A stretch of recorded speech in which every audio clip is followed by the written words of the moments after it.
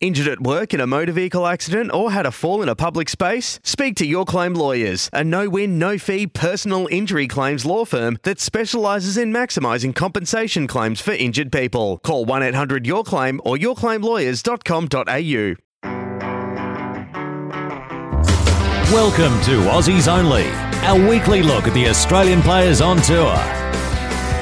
Hello and welcome to Aussies Only, our weekly podcast here at the First Serve, where we like to take the time to specifically tune into how our Australian players are tracking on the tour. All thanks to Latour Tennis. Check out their latest Dig 3 collection at latourtennis.com or at Latour Tennis on Instagram. In this week's edition of the show, we chat with Omar Jasika. After a 2-year enforced break, Omar is back and ready to take on the tour, and he believes his best tennis is well and truly ahead of him. It's your host, Jed Zetzer here, alongside former pro Jake Eames. We'll get straight into proceedings. Omar, thanks so much for taking the time out to join us on the show. You've had a really interesting career, a lot of highs and lows, just like everyone on the tour. Recently, you took a 2-year break. Do you mind telling us how it's been reconnecting with the game in the last 6 or so months? Yeah, of course. I think this break really helped me, to be honest, to realise that I actually want to be a tennis player, Sometimes when you play the sport for so long, you have your ups and downs, like you said. And I think I learned a lot, to be honest. I learned who I was and what I wanted to do with my career. And, I just wanted to see how far I can take the sport, actually. So I think this break was good for me, to be honest.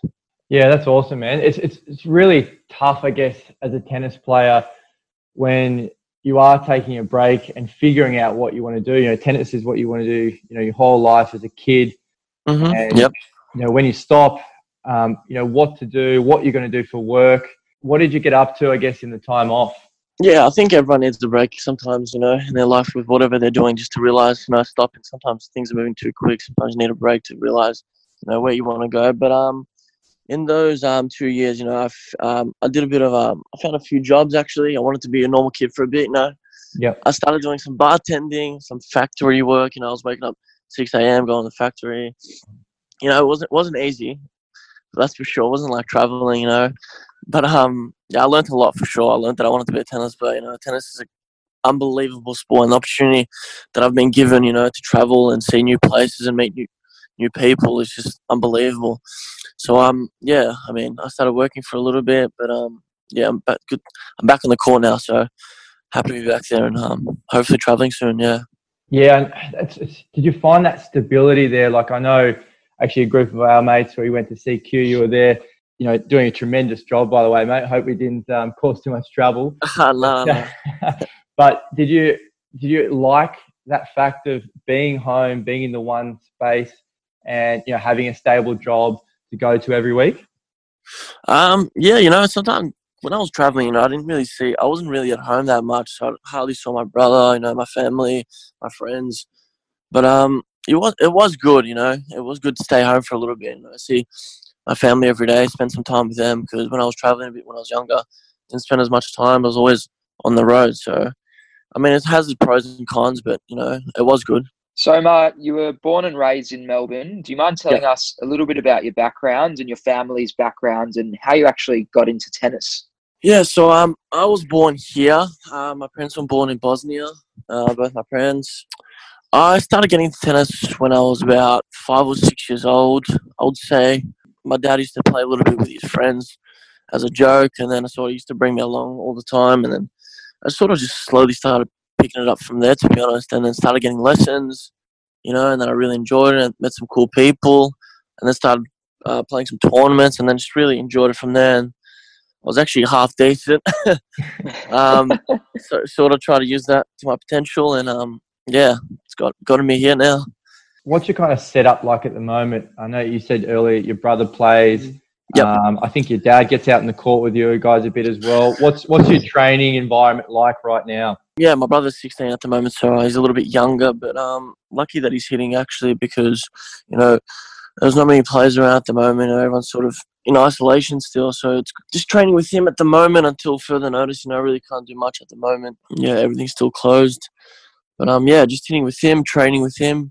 Just going back to your junior days, you actually had quite a short stint on the junior ITF circuit. You only played 7 Grand Slam events, but you played a lot of futures circuit tournaments during your junior years, and you're actually really competitive, going deep into future tournaments and playing against guys like Jordan Thompson, Alex Bolt, Duckworth, Saville, who were all older than you at the time, and you were really competitive against them. Can you take us into those junior years and just tell us a little bit about why you maybe didn't play as much on the junior circuit and elected to go down that different path? I think that my coach thought I had the level, to play future level when I was back then. So, I sort of competed better against someone that was a bit older than me because I wanted to beat him. Yeah, so I thought that my coach actually thought as well that my level was a lot better and I competed better against older people and players that are a bit ranked above me. So, yeah, I just sort of started to play futures more and more so I could get into that sort of level and game a bit more. And I definitely learned a lot for sure, But also I like playing juniors as well, I like to see where my level was at. So, yeah, especially junior Grand Slams as well. That was always fun. Yeah, I think you're right there, Omar. Like sometimes as a coach, I guess, for development, you can throw younger kids into the pathway to learn more. But you're exactly right in terms of your level. Your actually level was there to be at the futures level anyway, and you were doing well. So the belief in yourself must have been there as well. You played US Juniors once, 2014, and you became the first player in 28 years to complete the double, winning both singles and doubles titles. Huge breakthrough moment for you. Would you like to just tell us a little bit about the event and when you realised maybe you had a chance to win it?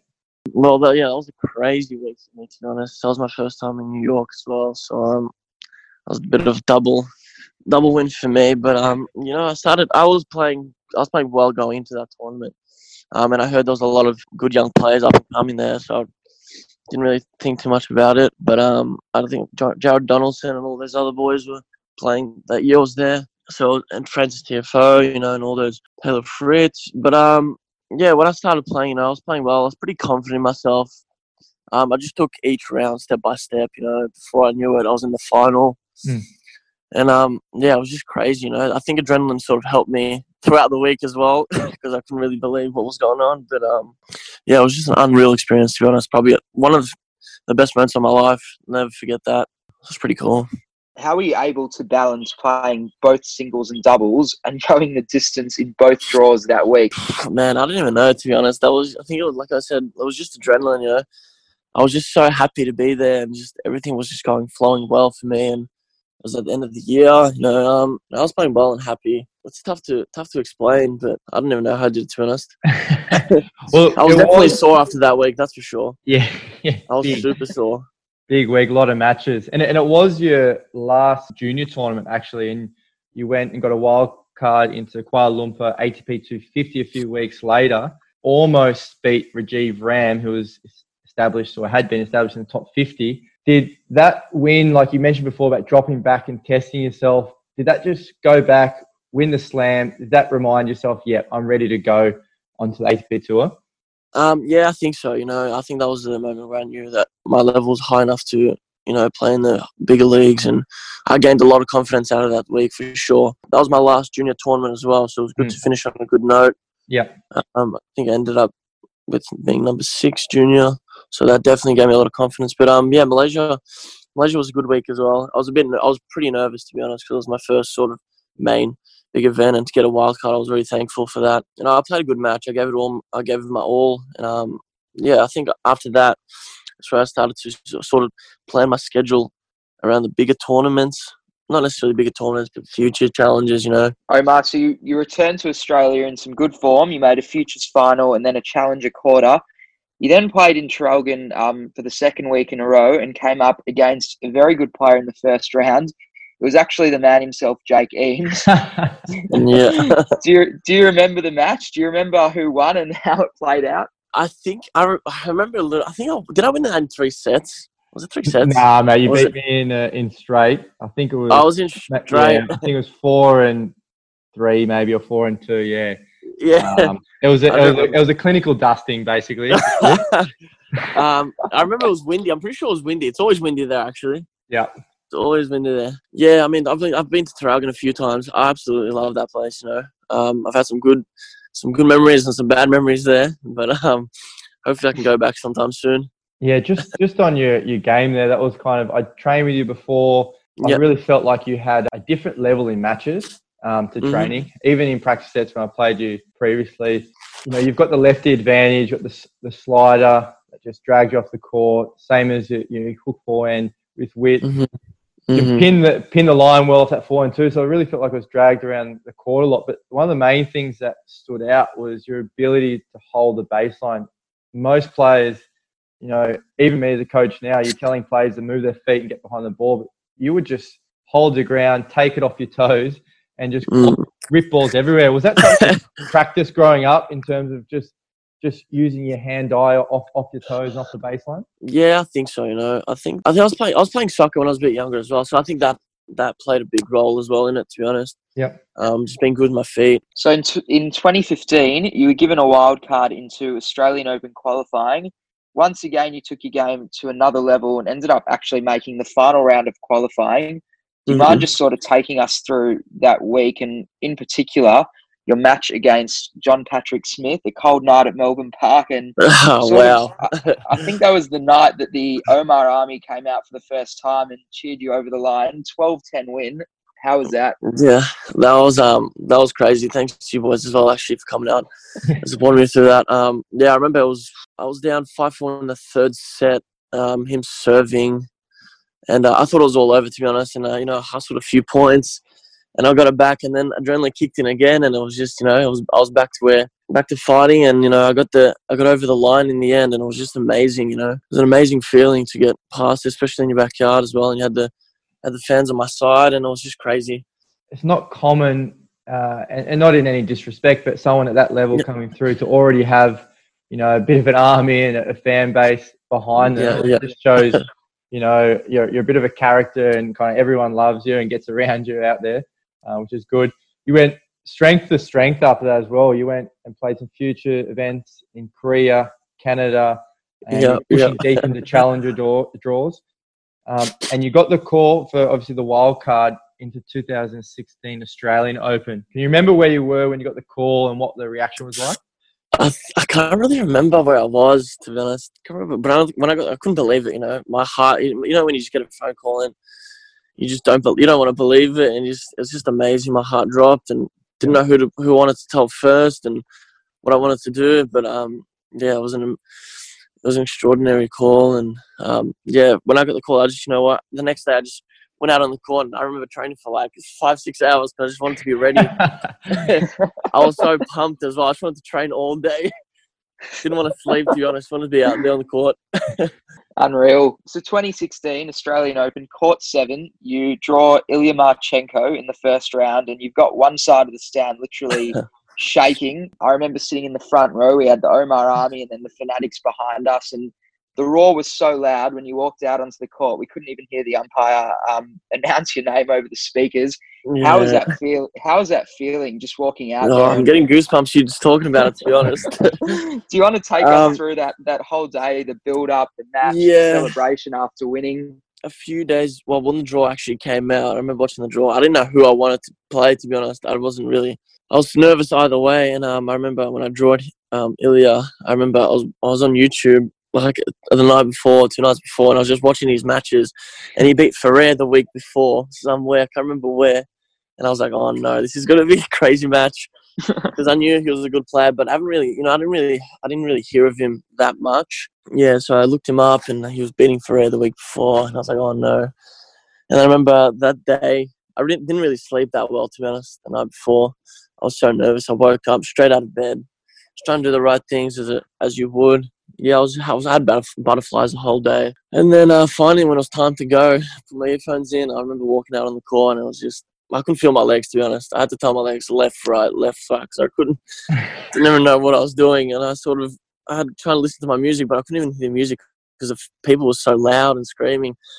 So I knew it was go time from there, and I've been training my whole life for this moment. So, you know, yeah, it was good to get out there, and I couldn't believe the fans. You know, I've always heard the fans were good, but when you actually experience it, it's unbelievable. It's a different feeling. Yeah, I'm sure it would have been just surreal, sort of being out there. You played Joe Wilfried's Songer in the second round. You were up a break in the first set. Do you want to just tell us a little bit about that match and sort of, that was, I guess, the first top elite play that you had played. How was that experience, and how are you able to just adapt your level to his level?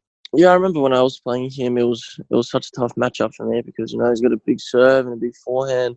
I couldn't really do much. I felt like it was just a bit of a better player than me. I know I've got a lot of training to do. When I played him, I realised, I just made a lot of unforced errors. Even though I was up a break, I still feel like he was sort of on top of me. I gave him my all, and I was really happy to get past my first round, to be honest. It doesn't really matter what happened after that. But, I definitely learned a lot, and it was a great experience for me to play someone at such high level like that, especially on a big court as well, in front of thousands of people. Yeah, it's massive to play such an experienced player. You also, in Miami, actually, in the Masters, you played doubles with JP and played the Bryan brothers in doubles. And, sometimes, I guess, cockiness of singles players, I think they can just walk in and clean up doubles players. How was it playing the Bryan brothers? It's another yeah, that was game for you, but in doubles, which is, not, mainly playing singles. That was another highlight of my career, playing with JP. JP's such a great guy, and I always love playing doubles with JP. He's such a character out on court, and it's always a laugh with him. He's got unbelievable hands, and it's just so good to, he was always used to learn a little bit from him, on the doubles court.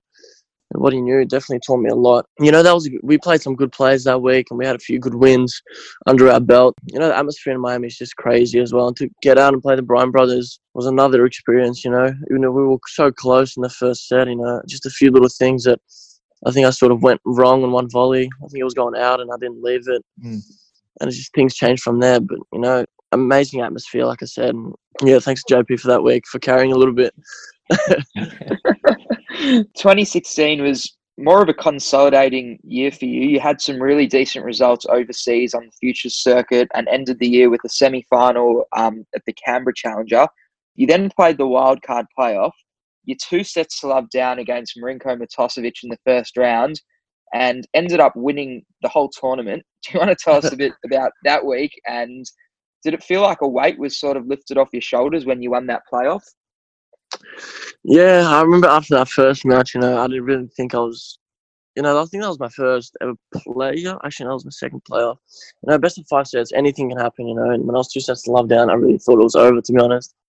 And then I remember breaking him and getting back, winning that third set, and, things changed from there. And then I went deep into the tournament. It was almost like a second chance, at the tournament. But yeah, when I won the playoff, it was an amazing feeling as well. It was just crazy, to be honest. And how do you train for best of 5s? Like most of the year at that stage, you're playing best of 3, and all of a sudden you're thrown into best of 5. Physically, mentally, it's just a massive step up. How did you prepare for something like that, or are you just running on adrenaline again?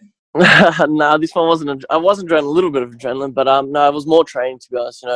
Daniel Bruberis was helping doing my fitness training at that time, and I remember I was working hard. I'd play a set, and then we would have the bike out on court and I'd do a bike session, and play another set and do another bike session on the court. So, I'd played 5 sets, just to try and get that level up and, try and train my legs because, a lot of people cramp in best of 5 sets, So if you can train yourself to, your mind as well and your legs to grind those 5 sets, then it makes things a lot easier. But I remember it was a lot of training, a lot of hill sprints. So, Omar, 2017, you start the year, you made a Challenger final, I think it was Happy Valley. Really good form going into the Australian Open. Drawn to play Ferrer in the first round. Do you want to tell us a bit about that and sort of your reaction when you got him in the draw? Yeah, that was a good start to the year for me. End of the year winning that playoff, and then Challenger final. I was playing some good tennis. And when I drew Ferrer, I was pretty nervous, to be honest. I haven't had this feeling before. I used to watch him as a kid, I just couldn't believe that I was actually going out there to play someone that I've been watching, my whole life. And, he's such a great player. And being out on that court was it was a different level, The intensity he put out on the court was just something that I can't even describe, I feel like I didn't really stand a chance, maybe in the first set. a few points. But after that, yeah, he just took it to another level, you know. It just made me realize that I have to train 10 times more, you know, to to get to his level, you know, to stand a chance. Yeah, playing someone like Ferrer, you know, like you're 180 centimeters or so. Mm-hmm. Yep. To Ferrer as well. Is the intensity and focus the main difference between, you know, someone at 200, Yeah. outside 100, and someone like him who's just grinding his way into the top 5 in the world? It was just I was just a different level, you know. It's just, yeah. I mean, I thought my level was pretty good when I played him, but he just took it to a different level. It was a work ethic, and you can just see how he works hard and how he's grinding his way into the big scenes, and it was crazy. His level was obviously very high because you obviously won the playoff and then a challenger final, and then straight after the Australian Open, you win in Burnie, which was your first challenger title. You hit a career high rank of 239. But then your form sort of took a little hit after that. You were given some horror draws for pretty much that whole 2017 season. Did your confidence take a hit when your ranking dropped off slightly and then you weren't given a wild card into the following Australian Open? A little bit, you know.